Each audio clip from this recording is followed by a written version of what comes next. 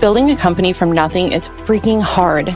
Us entrepreneurs are expected to deal with unimaginable challenges and somehow keep a cool head through it all.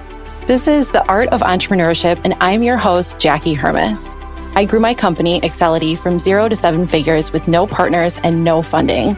The Art of Entrepreneurship is a show where we cut through the BS and dig into what it actually takes to start and grow a company.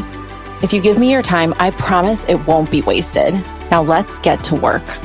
Hello and happy Monday. I love Mondays for a number of reasons, but mostly because it's a podcast day and I get to talk to all of you. Today, we are talking about whether the concept of hustle is BS or not.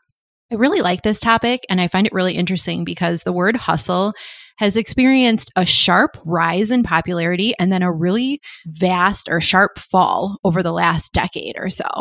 It's so weird because years ago, we had people like Gary Vee and Andy Frisella popularizing the idea of working hard and working all the time, which is kind of what I take hustle to mean. And now the narrative has really shifted to this idea that there should be work-life integration and not even work-life balance. We're not talking about balancing the two, but we're talking about integrating the two and the idea that you don't have to work a ton of hours to be successful. Interestingly enough, Gary Vee has even completely changed his brand message over the past few years to be more around caring for others and accepting each other and stuff like that versus the who cares, work harder message. That said, there are still tons of influencers out there that believe there is no replacement for hard work. And I think when you're getting started growing a company or you're trying to climb in your career, it's hard to know what to believe or what you should be prescribing to. My 2 cents on the matter is that even though the word hustle is dead, us marketers love to declare things dead, and so do I, the concept behind it is not.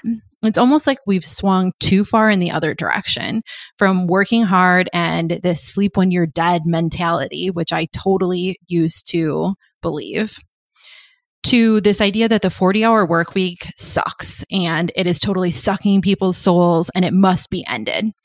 I definitely agree that the reasoning behind the 40-hour and 5-day work week doesn't necessarily apply today, but I'm not a subscriber that you can work way less and you can earn way more. I think the amount that you work and how hard and smart you work is really correlated to the amount that you earn.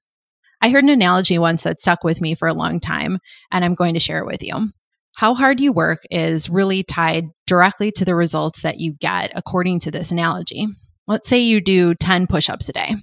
You're eventually going to get all the muscles that you're looking for, your chest muscles and your back muscles, and your push-up form's going to improve and all of that jazz.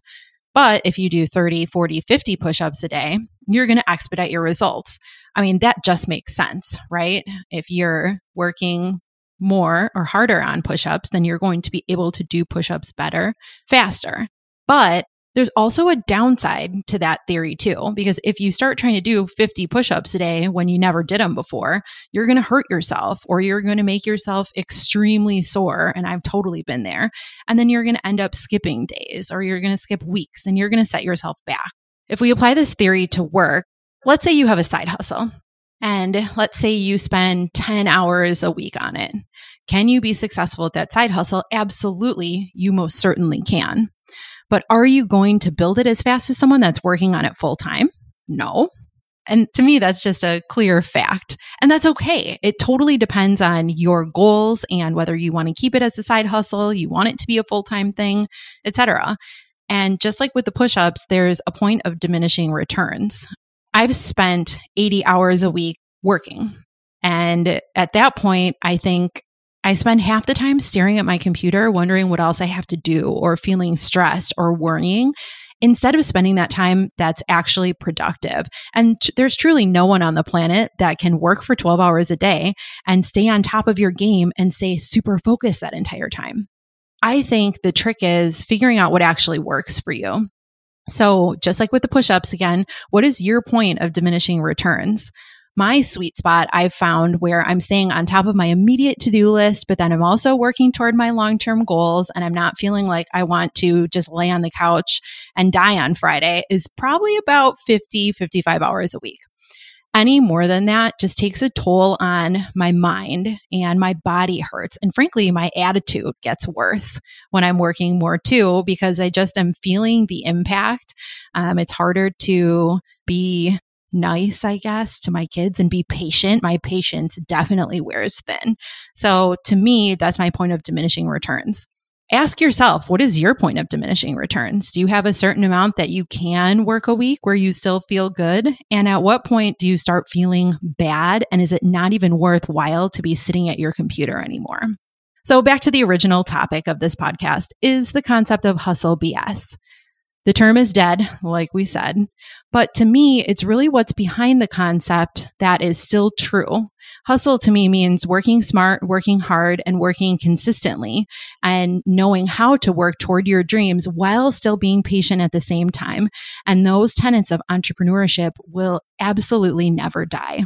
So what do you think? Hit me up on social or send me a note. I would love your take on this topic. And if you got any value out of the podcast today, or I made you think, I would love for you to share it with just one like-minded friend. And I'll see you next time.